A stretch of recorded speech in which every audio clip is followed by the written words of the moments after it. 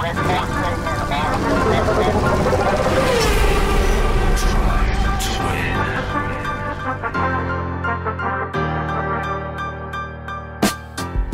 everybody, to Drive to Win. I'm Justin Bell, and I'm back here in Las Vegas just a few days after that epic Las Vegas Grand Prix just a couple of weekends ago. The show, of course, is presented by the Win Las Vegas and brought to you by Mobil 1 for the love of driving. One thing to say now, all missions complete. That was what the Red Bull pit box said to Max Verstappen as he crossed the finish line this weekend in Abu Dhabi. It was a dominant end to the season, and just listen to these stats. The most wins in a single season, 19. The most consecutive race wins, 10. Most podium finishes, 21. The highest points total, 575, and the biggest winning margin of 290. The race in Abu Dhabi was was obviously not the best of the year to watch, but definitely lots to play for in the Drivers' and Manufacturers' Championships. But for Max Verstappen, it really was the cemented finale to an extraordinary year.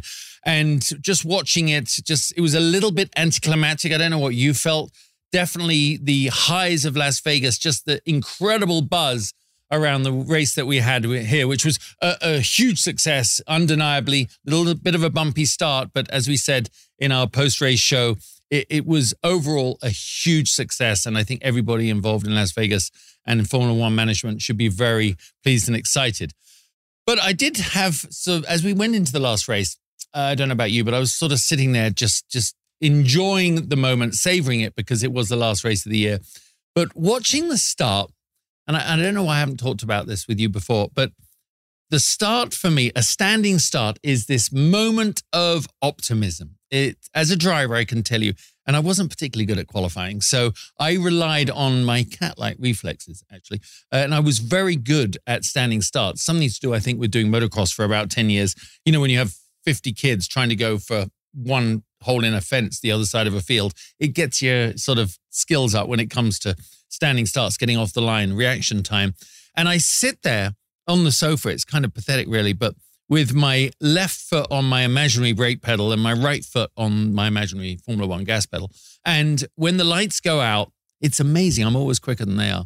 But as they go off the line, it's just extraordinary to see who gains positions. And if in modern day sports car racing and a lot of touring car racing, and club racing, you don't get standing starts, but they are so pure. They are an opportunity to compensate for a really crappy qualifying, or have the opportunity, if you qualified second, like Charles Leclerc, to maybe lead into the first corner. And I love it, especially this weekend, because the Ferraris haven't been good. Leclerc has not been good off the line, but boy, he was in the first 100 yards on Sunday.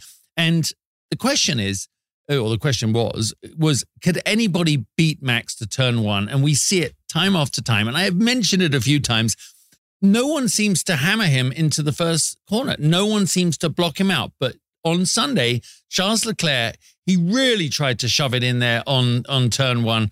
And he had the balls to make it stick, and it didn't stick. But Max is so competitive, it's quite ridiculous.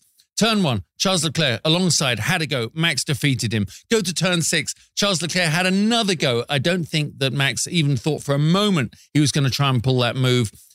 Max cut him off, and that was the end of the story, as we know. But I think everybody has this opportunity off the line to take an advantage. But when it comes to Max, you'd think after a whole season of domination, all those wins, etc., that maybe, he'd be softening a bit, but that's just not his way. He said it on an interview, I know no other way. And you only have to look at how racy he got in the pit lane on first practice. He's going round the outside of cars in the tunnel. They have a very unusual pit lane exit there. He's going around the outside of cars like he's in the Rouse parking lot. It was extraordinary to watch, and he was ruthless. And I think that's his thing. The rest of the race, of course, was a gimme on the front. Anyway, he actually did what he had to do, had strategized with GP, his race engineer, that they even stayed out longer so he could guarantee to get over that 1,000 laps led. In fact, in the end, it was 1,003 laps led this season. What a dominant display. Kind of crazy stuff. we could wax lyrical about him, but we will get to that a bit later.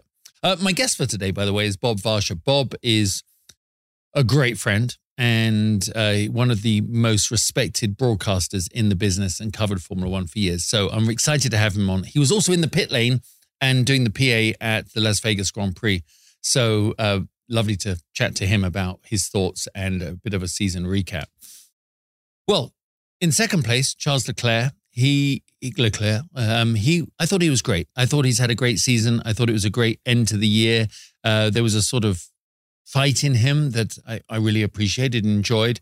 And he's not really generally considered the cerebral one in the car, like Carlos Sainz calling different strategies. But boy, in those last few laps, when he realized that by allowing Perez to go by, knowing he had a 5-second penalty, knowing then that if he could give him enough gap to George Russell, he would actually be able to get behind Charles when the point with the 5-second penalty, but get the extra point, which would allow Ferrari to beat Mercedes in the Manufacturers' Championship.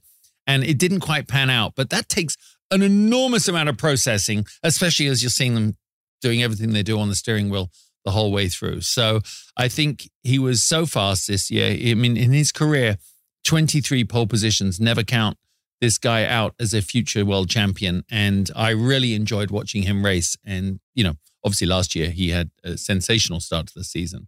Carlos Sainz, a race to forget. That's all we have to say. He had an absolutely crappy time.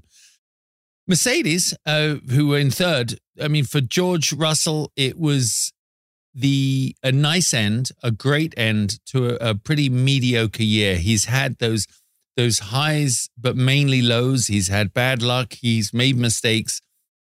But I think he's thought about it as a year of growth. And in the race, I mean, he was right up there and ran at an amazing pace. And I think for him, especially with Lewis having been finishing so far back, it really allowed him to lead with the team. And, you've seen him be faster than Lewis a lot this season. It's just that the results at the end of the race weren't exactly always coming his way. And as Toto Wolff said, they're very satisfied with P2 in the championship. And think about it, they were P2 in the championship. How on earth did that happen? That's just consistency. And, moving into the winter and what they need to do, what is their position of Mercedes into 2024? I'm going to talk to Bob about that. But, they need to rejuvenate. They need to strategize. They're trying to identify the issues. But I love watching Mercedes out there on track, and I certainly enjoy the potential of George Russell. Sergio Perez, who finished fourth, we have Checo. We've definitely given him a little bit of a rough ride on the show, just with frustration in the middle of the season when he was really totally under-delivering. But he ran a really good, smart race, didn't he? And the last two races have been on fire for him, and definitely, if you looked at it on paper, make him worthy of his role as number 2 to Max Verstappen. And can he maintain it? I mean, this is the whole thing into next year. But if you reflect back, he won a couple of races. He finished second in the Drivers' Championship, and his teammate won. What more do you want? It's just, I think he made it a little harder than he needed to. But certainly from Mexico onwards, he's been like a man on fire and looked really sporty. So there's a testament to his mental strength that he got that back. In fifth place, we had Lando Norris. And after the debacle of Las Vegas, in which case, if I had have done betting, I told Jeremiah, my producer, I was going to bet on Lando to actually win in Vegas. I would have lost every dollar because it was a dismal weekend for them. But he came in and had a very strong race. And that's what I meant by the middle of the race was just a bit dull. It just settled into a bit of a procession and people strategizing, looking at the end game on the Constructors' Championships. But, I mean, Lando with McLaren, it's a pretty good end to the year. And then right behind him was Oscar Piastri. And there's so much I want to unpack a little bit with Bob in a minute. But they're seeing the dynamics between those two, the pressure on Lando, forcing him to make mistakes because he has this teammate that is blindingly quick, as he is, but it definitely didn't yield the results that McLaren had hoped for. But I think where they started the year, it was actually bloody awful. Fernando Alonso was in seventh, which put him fourth in the Drivers' Championship. And what a smart race he had again, using all his experience. He made some comment that Lewis is really good and understands Formula One very well, but I've been around longer, so I understand it better. I thought that was kind of a cute way of putting it. He just has proven himself as the cunning fox, and I think he's going to extend his contract for even longer than we could anticipate at 42 years old. 42 old already in racing. But yeah, what a star. And finishing seventh, just the way that Aston ran, I mean, I think we can look forward to more great things from them next year. And almost it's not really my driver of the day, but Yuki Tsunoda, who finished eighth, I mean, he managed those tires on a one-stop strategy, keeping the pace. I mean, I love that little guy. He does so well. He's so enthusiastic. And what a great way to close out the season and thank everybody on the team for all their work. So Yuki was pretty outstanding in the race. Really enjoyed watching him. In ninth place, we had Lewis Hamilton, and I think he just wanted to rev the engines up on his jet. I'm sure he got out of the car and called his captain and said, "We are leaving." But they both finished in the two Mercedes in the points, which obviously helped them get to the P2 in the Constructors' Championship. And then in 10th, we had Lance Stroll. That was nice, right? A great end to the year. 2 Astons in the points. That's all good stuff. I enjoyed the race. I think, wouldn't it be perfect if Las Vegas could be the finale, season finale? Fireworks, rock stars, DJs, more celebrities than anywhere else, better food than any other racetrack. I wish it would. I don't think that's going to happen. We've seen the calendar for next year, but it's like, wow, as they went into Abu Dhabi, and think all the swing in the Americas, and then had to head out 12-hour time change to the Middle East. But $1 billion racetrack, so that contract isn't going anywhere soon. But what a fun end to the year. My guest, Bob Varsha. If you are a pre-Drive to Survive fan, Bob was the voice of Formula One. He worked for everybody from Speed Channel to Fox Sports, CBS, NBCSN. He and I worked together on the IMSA broadcast for years. Actually, I was in the pit lane at Le Mans. He was in the booth at Le Mans. And I really looked up to him as a bit of a mentor and a figurehead. He has this ability to wax lyrical at the beginning of a broadcast. And I'd look down for his notes, and he'd be talking about the sun rising across the Tuscan sky as we're here in Italy. I mean, it was just poetic. And I failed miserably, obviously, in my attempts to emulate him. But he was a pretty spectacular role model for me. And more recently, as I mentioned, he was, surprisingly, the voice of the PA throughout the paddock, throughout the grandstands at the Las Vegas Grand Prix. And it was wonderful to hear all his experience, his enthusiasm, and his passion for the sport, and his knowledge being announced to a whole new breed of fans. So welcome, Bob, finally to Drive to Win. Good to see you, JB. It's been too long. It has been too long. And I've got to say, hearing your voice down in the pit lane while I was up in the hospitality suite, seeing you on the big screens in your red sweater and hearing your voice resonate across the paddock, it brought back amazing memories. Was it as good for you to be back in the paddock? Oh, absolutely. In fact, I've been the PA announcer for all of the U.S. rounds, Miami, Circuit of the Americas, and now Las Vegas. And I also did the Mexican weekend, which was kind of fun. I did it with ex-IndyCar driver Mario Dominguez and the regular Mexican track announcer. So it was half in Spanish and half in English, and my Spanish is terribly rusty. So it was pretty much a jump ball all weekend, but we had a great time. And it's always fun to be around the Formula One crowd. That's what I was thinking. I actually didn't know you'd done the other 3 races, but seeing, I know our careers go up and down, right? It's trying explaining to people we're a bit like actors, really, or lousy musicians. The careers go up and down, but Formula One has always been, if you've done all those Le Mans, you've done all those IMSAs, you've done everything else, but people recognize you for Formula One. Such is the power of Formula One. And being invited back into that paddock must have been, I mean, I'm not saying at this stage, but it kind of at this stage, what an honor. I mean, wow, what a tribute to what you do. Well, thank you. And yeah, I suppose the recent explosion in Formula One's popularity, at least here in the United States or North America, has contributed to that. It is the sharp end of the spear. It's it has a very dedicated fan base, and it's great that people, remember me and want to keep having me around, if you will.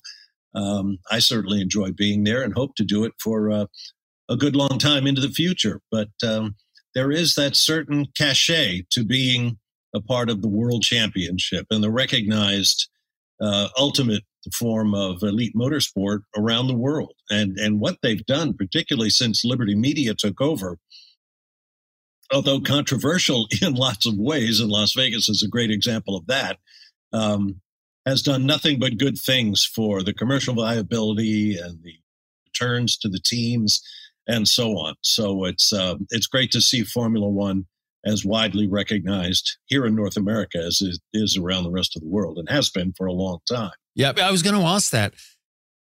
Since you were last in the pit lane, if we, other than the sporadic appearance, what are the things you noticed the most in the evolution? What has changed? What have you seen in the paddock that has changed since in this new era under Liberty and under post Drive to Survive? I would have to say the commercial awareness of the teams, which sounds, kind of economics 101 and kind of boring, but the teams have become very much aware, if they weren't already, about the hospitality side of things, the technology side of things. I imagine it's difficult in the garages,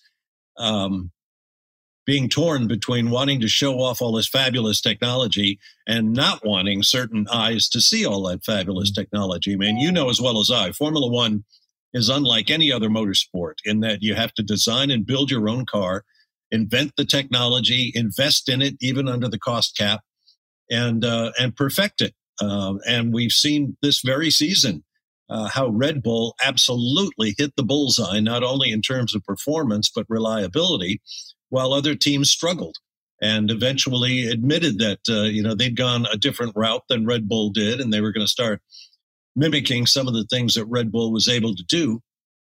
And this has always been in the nature of F1, everybody looking up and down the pit lane and what everybody else is doing. And it's fun to watch that sort of evolution in the cars, which in many cases seem to change from race to race, which is, it's just fabulous fun if you're a single-seater racing nerd like you and I. Yeah.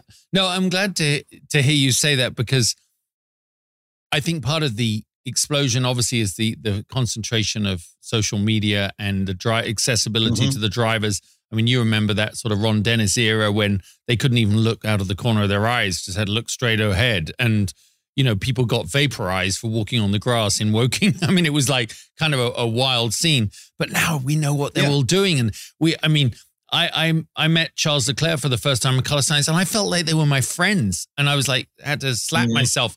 They're not my friends, but I kind of felt like it. That is the brilliance of where we are, which is also outstripped any other forms of motorsport. So really exciting, really exciting. What's your recap on the year then? Because you as you said, you mentioned Max Verstappen, and I think just the brilliance of what happened this year and accepting that we were watching this period of domination. What's your feeling about the year, and who were your standouts? Well, it's funny, Justin. I hearken back a lot to the 2005 tire debacle at the U.S. Grand Prix at Indianapolis, when only 6 cars on Bridgestone tires started the race. All the Michelin-tired cars pulled out.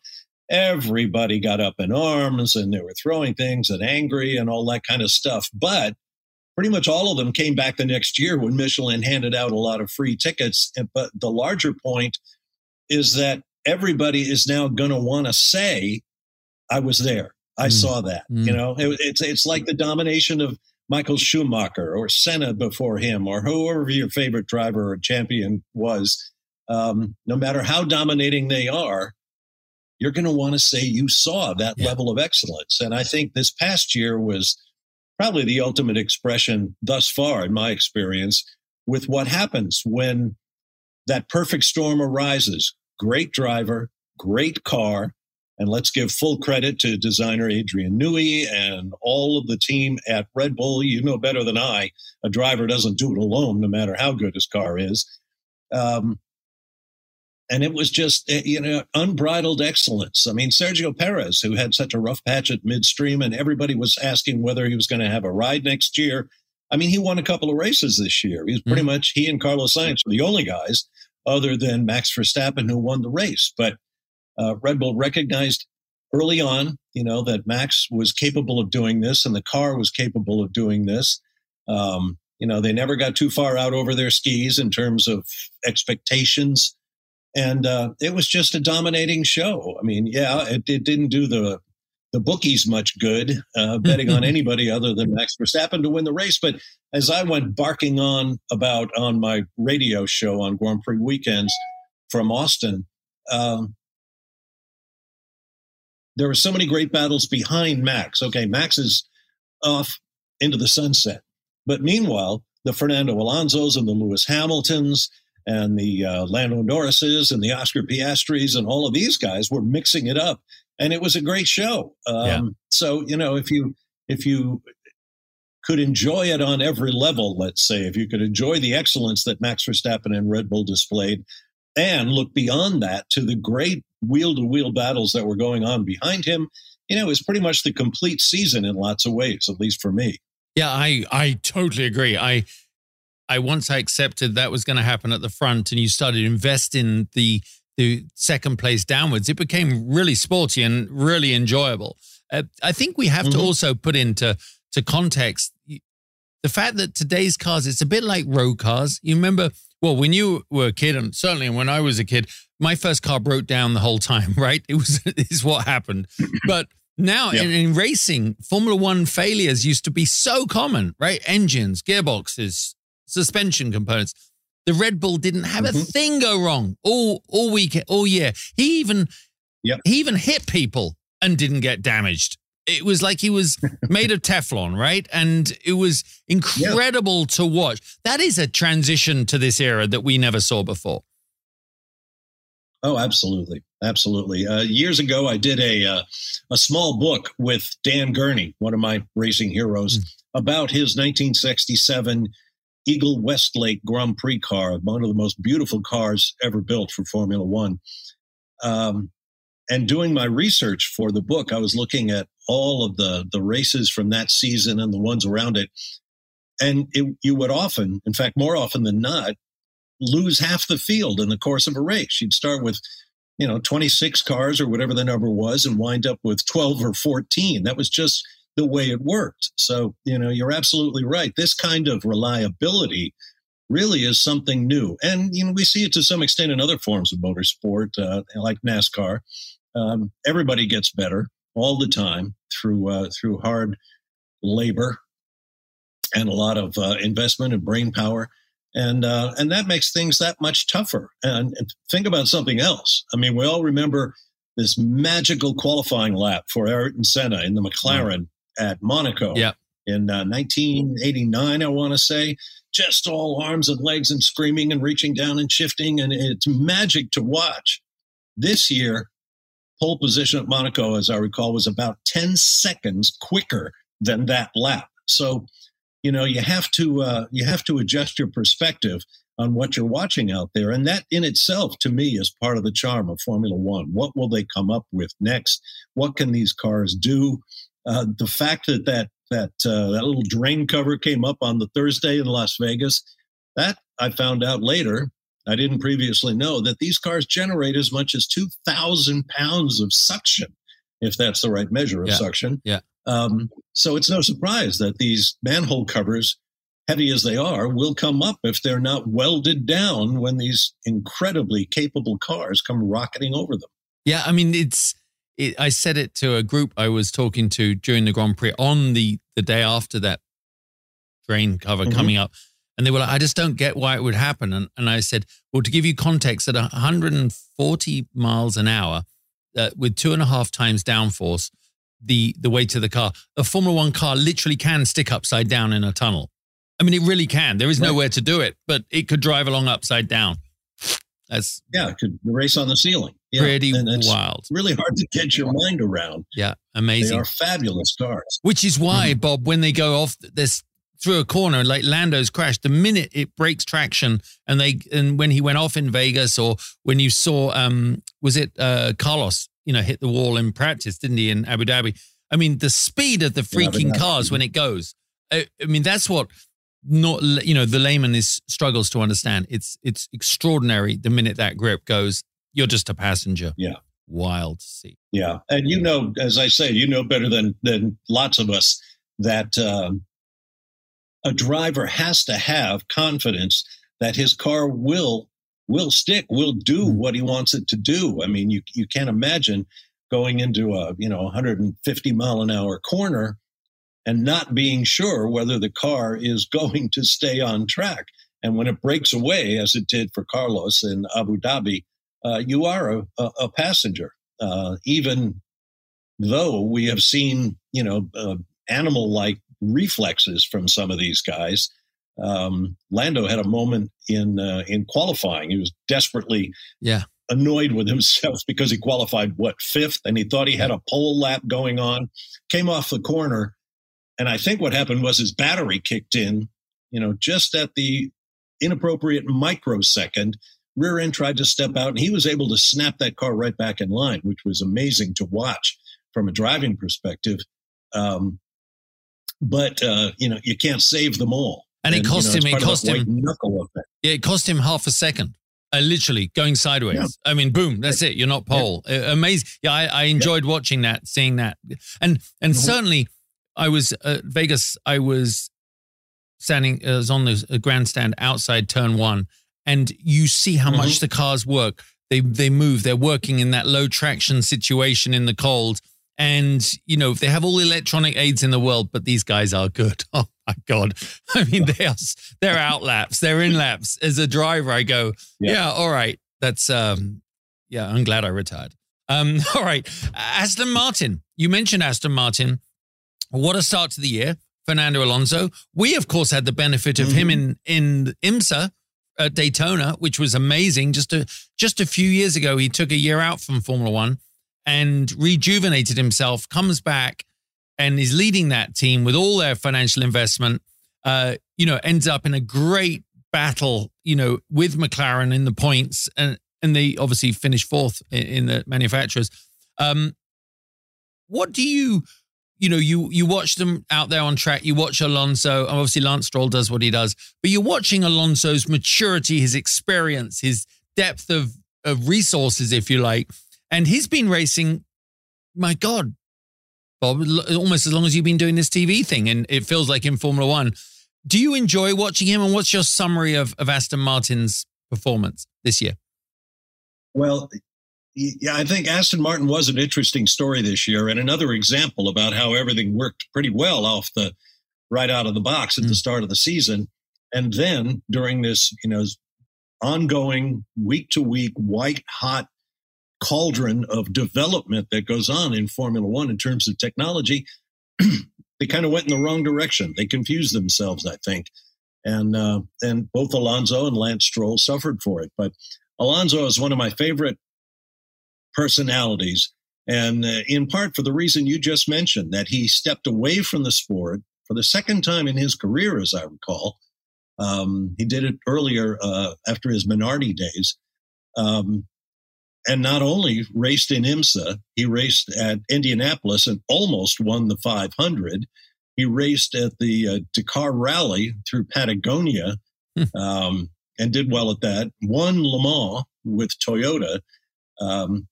He's just a staggering talent. And these guys are all good, as you say. But certain guys have that special something. And in the case of Alonso, I think it's just his iron will.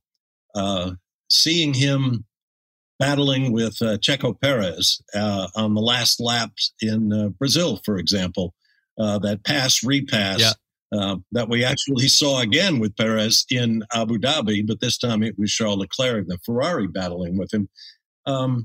Alonso's just a special guy. Maybe not always the easiest guy to like, maybe not always the best teammate, but when it comes to putting it on the line, getting the job done, he is something special. Yeah, and I think he's been I actually think Lance's performances wouldn't be half as good without Alonso as a mentor, because if you think about it, he can look at the data, he can look at exactly what Alonso does, and what a benefit. That's like into the mind of a genius as a younger driver. And Lance is someone, just to touch on him briefly, is, one weekend I'm sitting in here, Bob, going, his dad should fire him. And the next I go, you know what? That was a really good run. He went around Lewis Hamilton on the inside.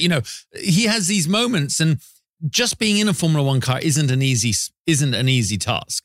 And obviously there's financial implications with his dad and everything like that. But I actually quite enjoy watching him race. And there he is in Abu Dhabi having a great run. What do you think? Well, I think, like the rest of the guys, he is good. Whether he's great or not, I suppose is in the eye of the beholder. I will say Lance kind of got on my nerves a little bit. He's not a great interview. To some extent, he wears his heart on his sleeve. When he was in the doldrums around mid-season, I think up until the break, certainly, in the summertime, you couldn't get 3 words out of the guy. He was just so sullen and sulky, which I guess he has a right to be. We all have days when we just don't want to deal with the daily grind. Granted, it's a little more exotic when you're a Formula One driver.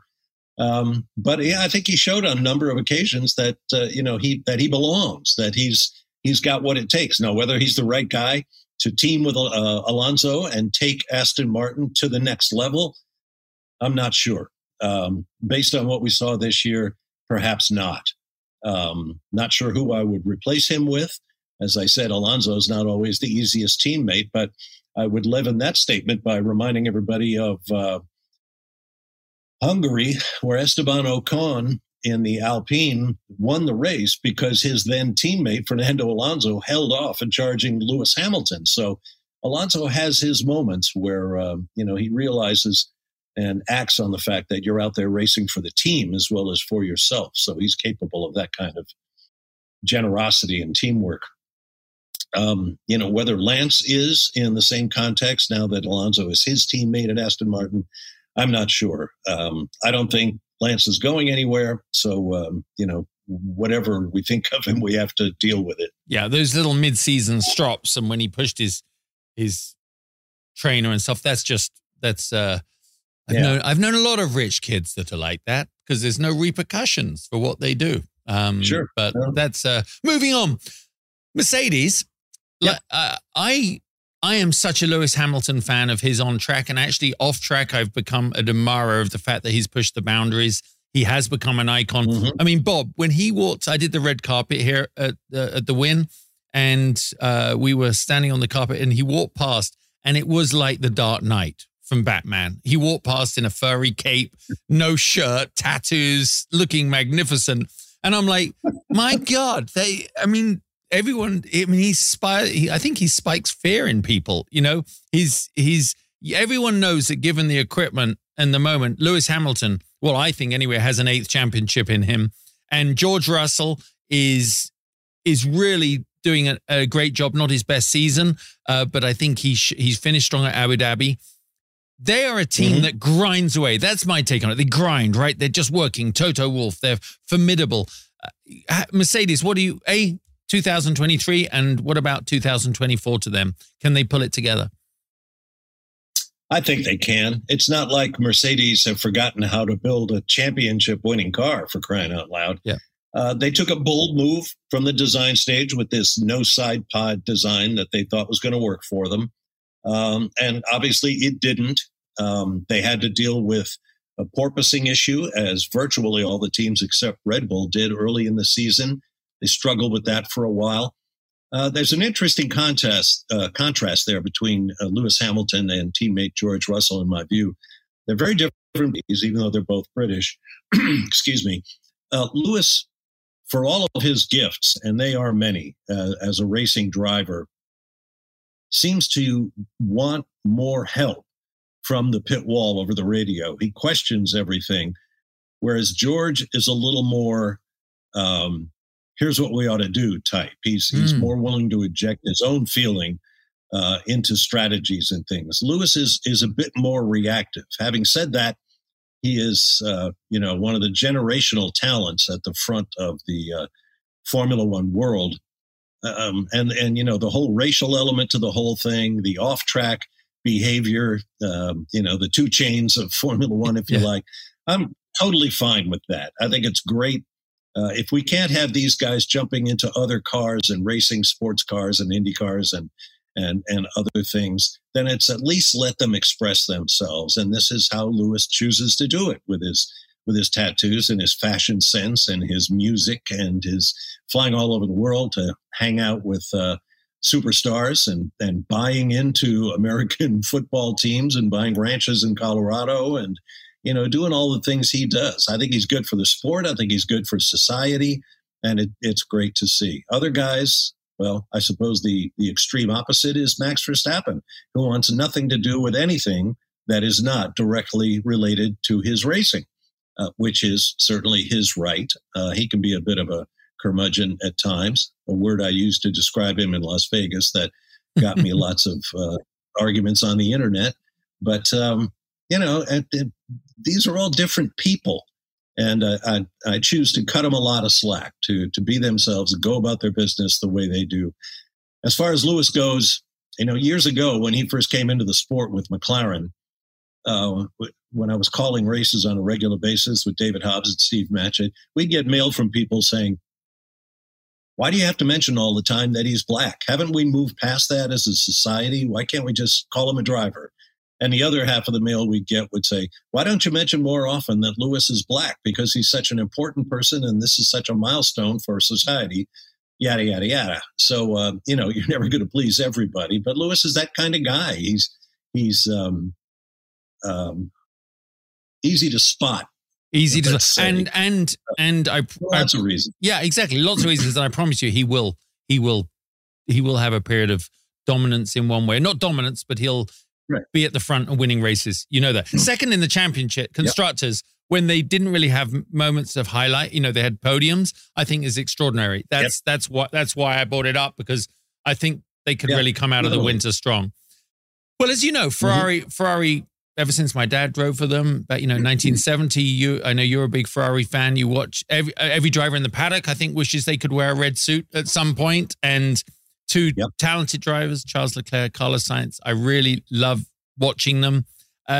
So many mistakes in 2022. Talk about, the demise of the last challenger really was in 2022 when Leclerc imploded, with all after those victories.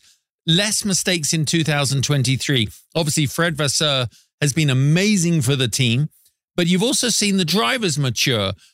Ferrari are so easy to isolate during a race and observe, I feel. I'm always watching them and seeing what they're doing.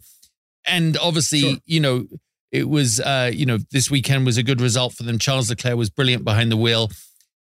Do you think Ferrari under Fred can take the winter to come back and challenge in the same way? Because I personally feel they can. I think they're very strong. I think they can. Ferrari is obviously a very different beast than all of the other teams in the pit lane. You just can't take your eyes off them. Ferrari is Formula One in so many ways, which makes their sort of biannual threats to leave Formula One and go do something else such a joke, because Ferrari is Formula One and vice versa. That being said, the role of the Italian media and the Italian, the management of Ferrari and Fiat. There's too much meddling that goes on in Ferrari. And if Fred Vasseur does nothing else, if he can shut out that meddling, shut out the pressure of expectations, and just let Ferrari and all of its great people do what they're capable of doing, they'll be just fine, and they'll be back at the front. If he can't get that done, then we're going to see a lot more, mediocre results from Ferrari. Too much confusion, too many decisions made by committee rather than than one individual with a given responsibility.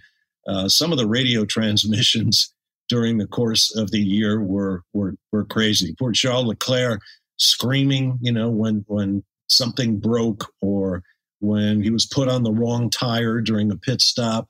Carlos Sainz, I think it was in Britain at Silverstone, when he said to the team, they wanted him to let Leclerc go by. He said, don't do that to me. I'm faster than he is right now. Don't put me in this position. I'm ahead of him in the points. Let me do it. That was a race in which Carlos Sainz really stood up to the team, I think, and really took a step up in their estimation of him, by declaring, that he recognized when something was inappropriate that he had been told to do, or whatever their strategy was. I think that's important in a driver's development. He has to be a participant. I mentioned before, Lewis is a little more reactive. He waits for other people to make decisions, or he tells them how the car is handling and leaves it up to them to fix it. Kind of like Jimmy Johnson used to do in the NASCAR Cup Series when he was talking with Chad, his crew chief.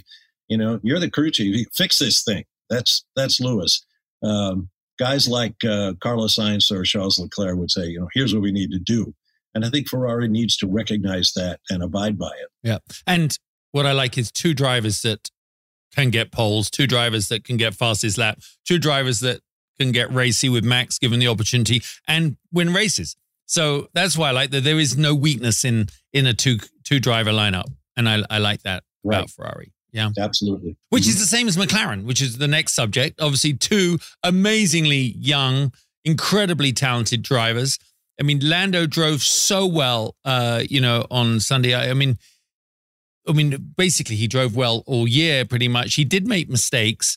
I mean, I thought he was very much on the edge of a victory. And obviously, Oscar Piastri getting the sprint race victory unsettled Lando, because I think he knew he should be the first one to win a race. And he very graciously acknowledged the sacrifice of the team members in his post-race, the demands of the season. As he said, I've only got me mum, me dad, me dog, and my sister, my brother. I don't have a wife or a girlfriend. And these guys have families. So he's a conscious kid. He's very good.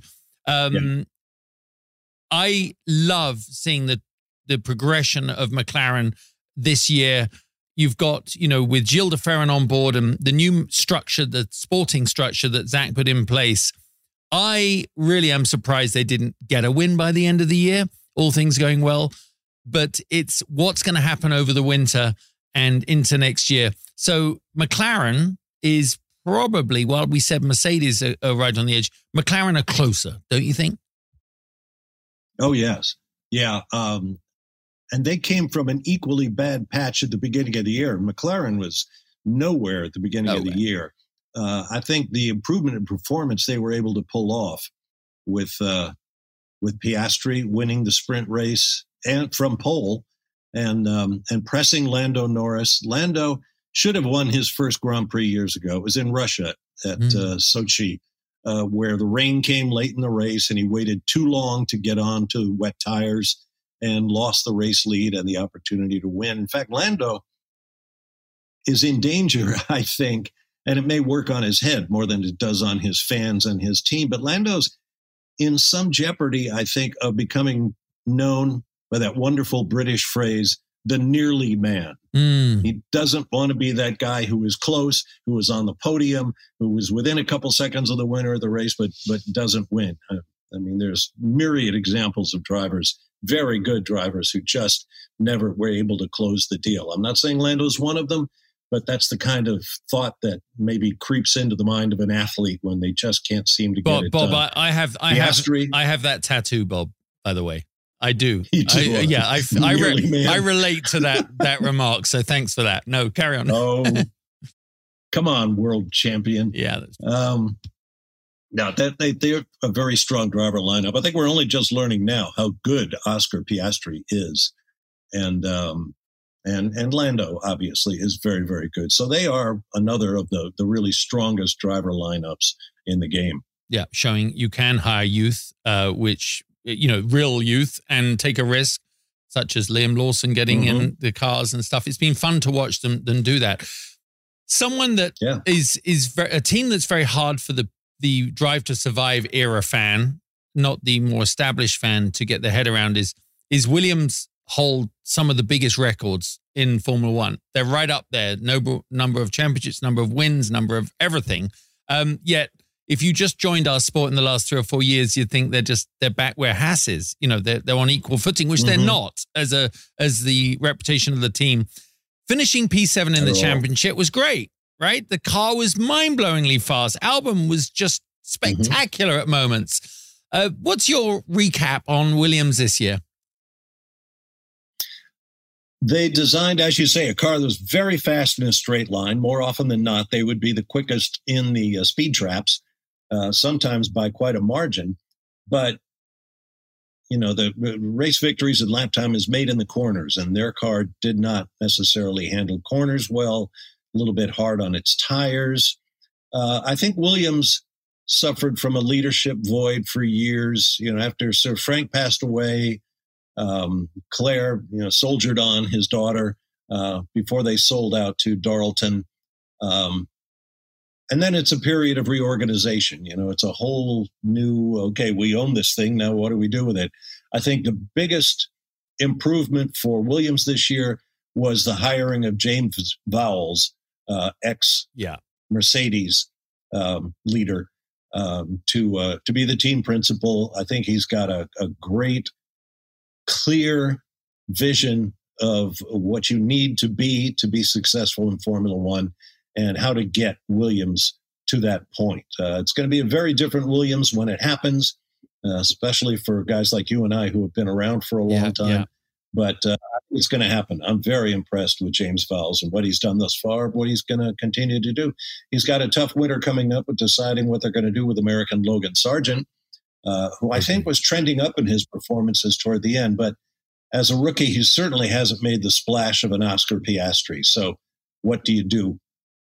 What do you do?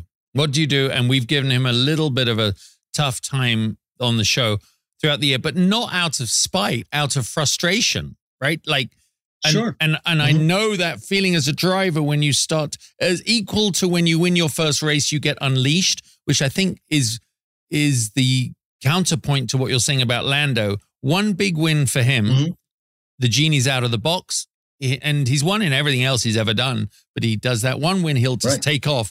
It's like seeing, you know that Logan needs to get those good results and uncork his potential, because there are so many drivers in the wings, so many, and some great American drivers. So, you know. Oh, sure.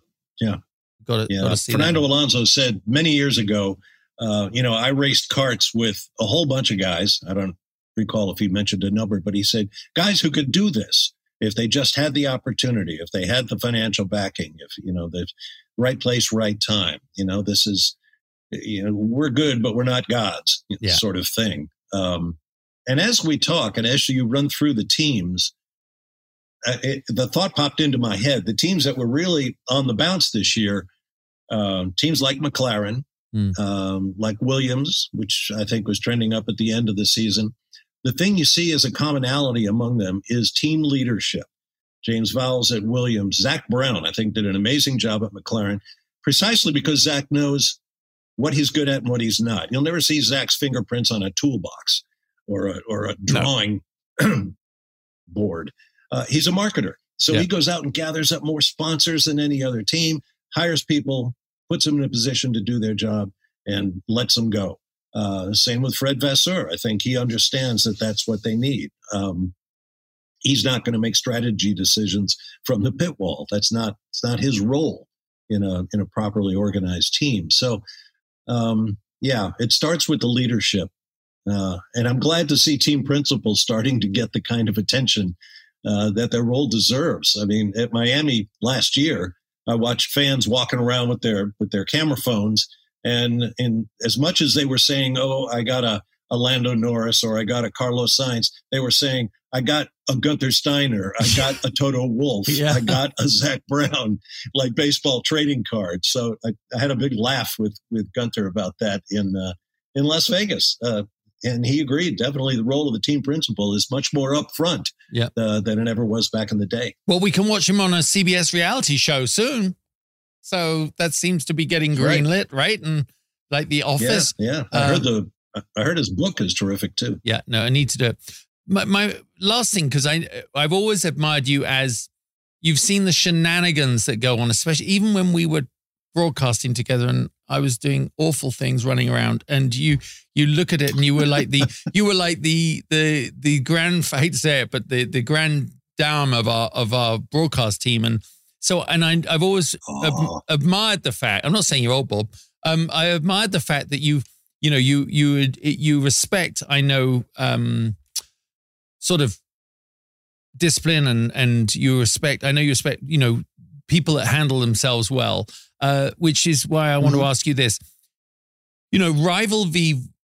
Rivalry versus respect in today's sporting world in Formula One, the amount of money is so huge. The intense pressure of attention from and speculation from social media. Let's look at Christian Horner and Toto Wolff as an example. Two guys who literally have been at each other's throats, nearly physically, in these meetings, giving a hug at the end of the year, which was quite nice to see. They all sort of, at the end of the year, the ice was broken and they were able just sort of hug it out. Right. Do you think it's harder in today's world to have respect and rivalry, or is it so polarizing?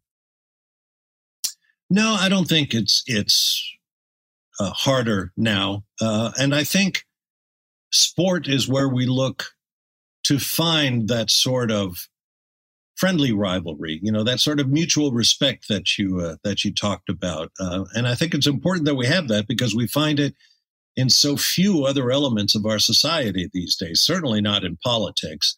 But whether it comes to the economy or the schools or the military or whatever it is, it's so rare to see just genuine respect. Now, it gets heated sometimes, and there's certainly a lot of gamesmanship that goes on during the course of a year. That's also a part of sport. Yeah. The social media has definitely raised the temperature, at least among the fans, if not amongst the teams themselves. But, there's so much at stake. And that's another part of Formula One that I like a lot because there is so much going on and there is so much passion, which is kind of an overused word, I think, these days, but it's there in plenitude in Formula One. And it's great to see. It was great to see, Senna and Prost, bury the hatchet at the end of their association. It's just great to see. I mean, there are pictures on the internet of all of the drivers who every year have made it a tradition to go out to dinner together. Mm-hmm. And you can find those out there. I still can't find out who picked up the check, but maybe it's none of my business. But they gather very informally at some restaurant because they're colleagues as much as they are rivals. And, that's charming. I like that. I like that too. Well, Bob, it's now time for the Mobil 1 pit stop for the love of driving. My first question, in an impossible, obviously unimaginable Formula 1 head-to-head, who do you think would prevail? Sir Jackie Stewart, Ayrton Senna, Michael Schumacher, or Max Verstappen? I'll go with Senna. He always seemed to be able to find something else, to dig a little bit deeper. Granted, we're talking apples and oranges. And I mentioned how much quicker the cars are than they used to be. Certainly all four of those guys are gods of the sport, but I'll go with Senna. What was the most extraordinary move you ever saw a Formula One driver make during a race weekend? On track. Wow. Leaving your dad out, huh? Yeah.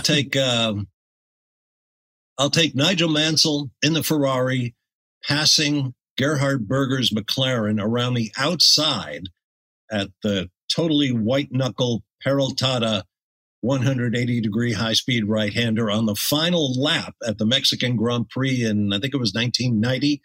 And it wasn't for the win. It was for second place. Alain Prost won in the other Ferrari. But, I mean, Mansell going around the outside there, a corner that once claimed Senna, who spun off and wound up upside down in a sand trap. That was a pretty breathtaking move. I'll go with Mansell. Great decision. Were you ever a super fan of a driver, and who was it? Or who is it? Alex Zanardi. Whoa. Pretty much hands down. Wow. A lot of great stars. Well, Mario, Dan Gurney, a lot of favorites, but Alex is such an extraordinary person. What he has come back from time after time, the skill and daring and passion that he showed when he was behind the wheel, just a fascinating guy. I was actually approached by a publisher after Alex had his terrible accident at the Lausitz ring that claimed his legs, to do a book. And we talked about it, and Alex decided he wanted to do it with an Italian author, which I totally understood. Sure would have loved to have done that book, but he did it. It's a great book. It's called My Sweetest Victory, and it's worth a read. But yeah, I'll go with Alex. Love that. What do you say when people say race drivers aren't athletes? I say, get out of town. You have no idea what you're talking about. And yeah, that's an age-old question. It just demonstrates how little understanding there is still in the mainstream media about what race drivers do, what they go through. I mean, name another sport where you have to make microsecond decisions that can have an extraordinary physical cost to you personally. I mean, Hemingway said bullfighting, mountain climbing, and motor racing were the only three true sports. Everything else is a game. And it's absolutely true. And the reason being, you've got skin in the game, as it were. You can be hurt in a race car. That's not the reason drivers go out there to cheat death, but it's a consequence, can be a consequence of driving in race cars. So, if name another sport where you have to maintain a heart rate. I mean, maybe the single best measure of someone's fitness. Race drivers routinely operate for 2 hours in really difficult temperatures and other circumstances, tremendous physical pressure, and maintain pulse rates above 150 beats per minute. Try it. I used to run marathons. I know what it's like to have that kind of exertion. Every other sport you can think of involves a pretty significant amount of standing around from time to time. So the idea that, I don't know, anybody who thinks race drivers aren't athletes needs to get in a competent, high-performance car with a professional racing driver and see how you feel when you get out. I second that. Do you think this year's Las Vegas Heineken Silver Grand Prix, the first one obviously, was actually bigger than the Indy 500 this year as a spectacle? Wow. Or could it be? It was not. I'll say that. Could it be? That's a great question. There was so much hype, so much investment in this Las Vegas inaugural. There were big stumbles along the way. And Thursday night, I was the PA guy who read the statement from the FIA saying, okay, everybody go home. You're not going to see the second practice if, in fact, it happens. I thought that was a horrible mistake. I think they should have just eaten the overtime for security. I tell you what they should have done. They should have said, okay, everybody who's still here at 1:00 in the morning, which is when I read the statement, come sit in the main grandstand across from the pit lane. You probably could have filled it with the number of people who were still there at that hour. And at least you can watch the activities in the pit lane. Hopefully we get the session underway when we get the track back in shape. Give the people something for these extraordinary ticket prices that they paid. But to shoo them all home, I thought was a huge error. Having said that, will that kind of investment and hype make the Las Vegas visit by Formula One bigger than the Indy 500? I don't think so. You're fighting 107 years, I think, of history at Indy and that mammoth, breathtaking racetrack. I don't think Vegas will ever have 350,000 plus people on the premises for a Formula One race someday. But, that doesn't matter. But if you're just doing it in terms of sheer numbers, I don't think it'll be a bigger spectacle than Indy. Final question. So it's Thanksgiving dinner and you've got to invite a Formula One team principal. Would it be Christian Horner or Toto Wolff to join your family at dinner? Are they bringing their wives? Well, there's a point. They both have beautiful, beautiful wives. One can sing for her supper. One can sing for her supper. That's for sure. That's true. That's true. Well, the difference for me really is the wives. I mean, you sure Jerry Hallowell can sing, and that's great. But Susie Wolf was a terrific race driver in her own right. She has held management positions, and I got a good close look at her and chatted with her and had dinner with her a couple of times in Formula E, the all-electric racing series, where she ran the Venturi team.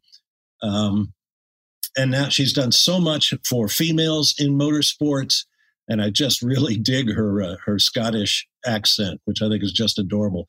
But Toto himself, I think, is an interesting character. There's a lot more there than we see. Toto is this, glacial Germanic, boss sitting there at the back of the garage with the headset on and only occasionally getting on the radio.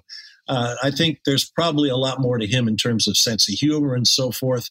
With Christian, very affable guy, but I think we already know everything there is to know about Christian. I'd like to have, a long evening with Toto, kind of getting under his skin a little bit. Perfect. Well, that was the Mobil One Pit Stop, Bob. Thank you so much. And thank you for joining the show. I'm sorry it took all season to get you on, but I figured you'd be a good guy to wrap it all up. I don't know when I'll see you next. Hopefully on the grid, maybe at Daytona or whatever, and maybe at the beginning of the season on this show. So thank you so much for sharing your wisdom, Bob. Take care, mate. Hey, race fans, Justin Bell here. So what is it about a race that's so exciting? Is it the breakneck speeds, the constant pressure, the ever-present threat of danger, or is it simply the driving? Think about it. There's no phones, no laptops, no screens, just the world's greatest drivers, cars, and the ultimate freedom. Yep, it is definitely all of the above. Mobil One, for the love of driving. Well, that was great. Such a great insight from Bob. And as you can tell, he's got this encyclopedic knowledge and memory of what happened in Formula One over the last 2 or 3 decades. I just wish I... Anyway, I hope you enjoyed it. Well, of course, in the aftermath of the Las Vegas Grand Prix, Formula One cars have pretty much left. The show cars have left the win. Formula One is leaving Las Vegas in terms of the infrastructure. But remember, that huge pit complex just a few hundred yards from where we are now will be a beacon of the sport in Las Vegas for at least the next 10 years. And I'm very excited to see what they do with that. Just a little insight into how the race affected everybody here at the Wynn. Pretty much all the VIP packages were sold out. The place had activations in every single restaurant. The drivers stayed here. We had the red carpet. We had the Netflix golf tournament. It was something special to behold. And if you like, everybody in Las Vegas was a rookie going into this year. But boy, they're not rookies as they come out. They are veterans of Formula One. And I, for one, I'm excited to see what we pull off moving into next year and to be a part of it. It was a year. What a year. We were witness, really, to history being driven, not just from behind the wheel with Max Verstappen, but with the leadership of Christian Horner and the execution by the talent at every level of the Red Bull team.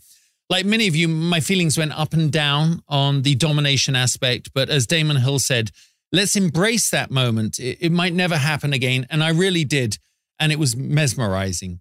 As a former driver, I can tell you that it must have been so humbling for everybody else to line up on the grid every week simply to get a thrashing.